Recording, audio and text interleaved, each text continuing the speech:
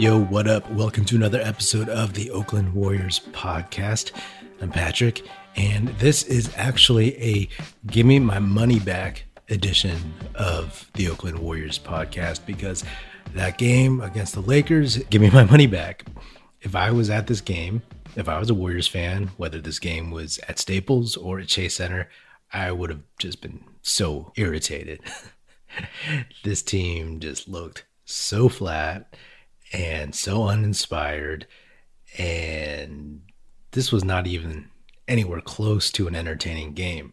This whole season has been about progress and just being a basketball fan and seeing how this Warriors team glommed together from all these different parts and trying to figure each other out in this strange COVID season, how they are progressing and how they're improving even if there's a loss. This game just out the window.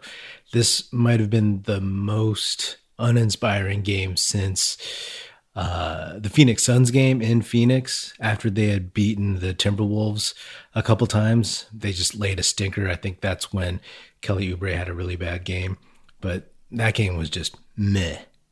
And this one was the same. You know, if we're looking for something that we quote unquote learned from this game, I guess it's that LA always wins. And I'm not talking about the Lakers or the Clippers or any of their other teams, just the city and all of its vices, I suppose.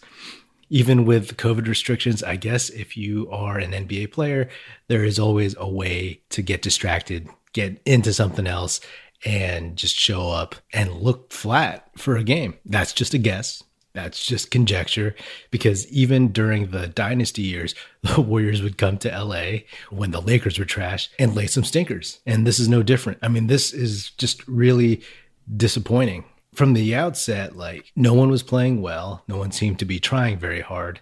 Kelly Oubre Jr. looked a little intimidated guarding LeBron James. Curry was off. And honestly, once Draymond Green tweaked his ankle, even if he was going to be okay, you knew at that point that he wasn't coming back, especially at halftime. Because if they were down 20-21, Draymond tweaked his ankle, you're not going to waste and risk the chance of him hurting his ankle even further on a game that they're probably not going to come back from. So that's why this whole thing felt mailed in. And I was texting my friend Aram in Toronto, and we were both watching the game, and he just quit. He's like, yo, I got to do some laundry. And that was it. So in terms of breakdowns or something that I got from this game, there's not much, except that the Warriors right now, they can beat the bad teams. They can beat the mediocre teams just like them, but they currently cannot rise up to the occasion to beat a good team. And like I said on the last podcast episode, the Warriors have their first 3-game win streak of the season. They're 4 games over 500 for the first time before this game, and they're running into kind of a buzzsaw of a schedule. This was actually a game that I thought they had a really good chance at. The Lakers had lost a bunch of games. They were reeling because Anthony Davis is out. And on paper, I was like, hey, the Lakers without Anthony Davis are not world beaters. The Warriors tonight made them look that way. Yes, the Lakers are the defending champs and they have chemistry and all that stuff. And the role players are probably more solid, but they weren't facing like the greatest team you've ever seen in your life. Again, this was a game that they could have had, that I thought they could have stolen. And with these other teams coming up, they need to grab a couple of them, or else they're going to find themselves below 500 pretty quickly. They play Portland, they play the Suns. Again, 2 teams that they could beat.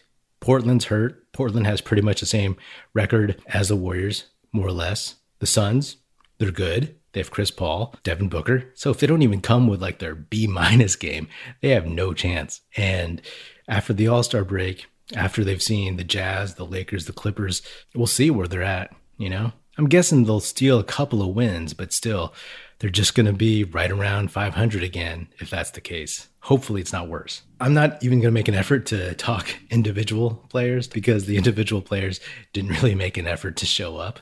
So there's nothing new. This game's just a wash. Any analysis of this game in terms of individual players is, to me, kind of pointless because overall, the team just wasn't there. Uncertainty makes things exciting, I guess. So we shall see how this goes from here on out. On to the next one.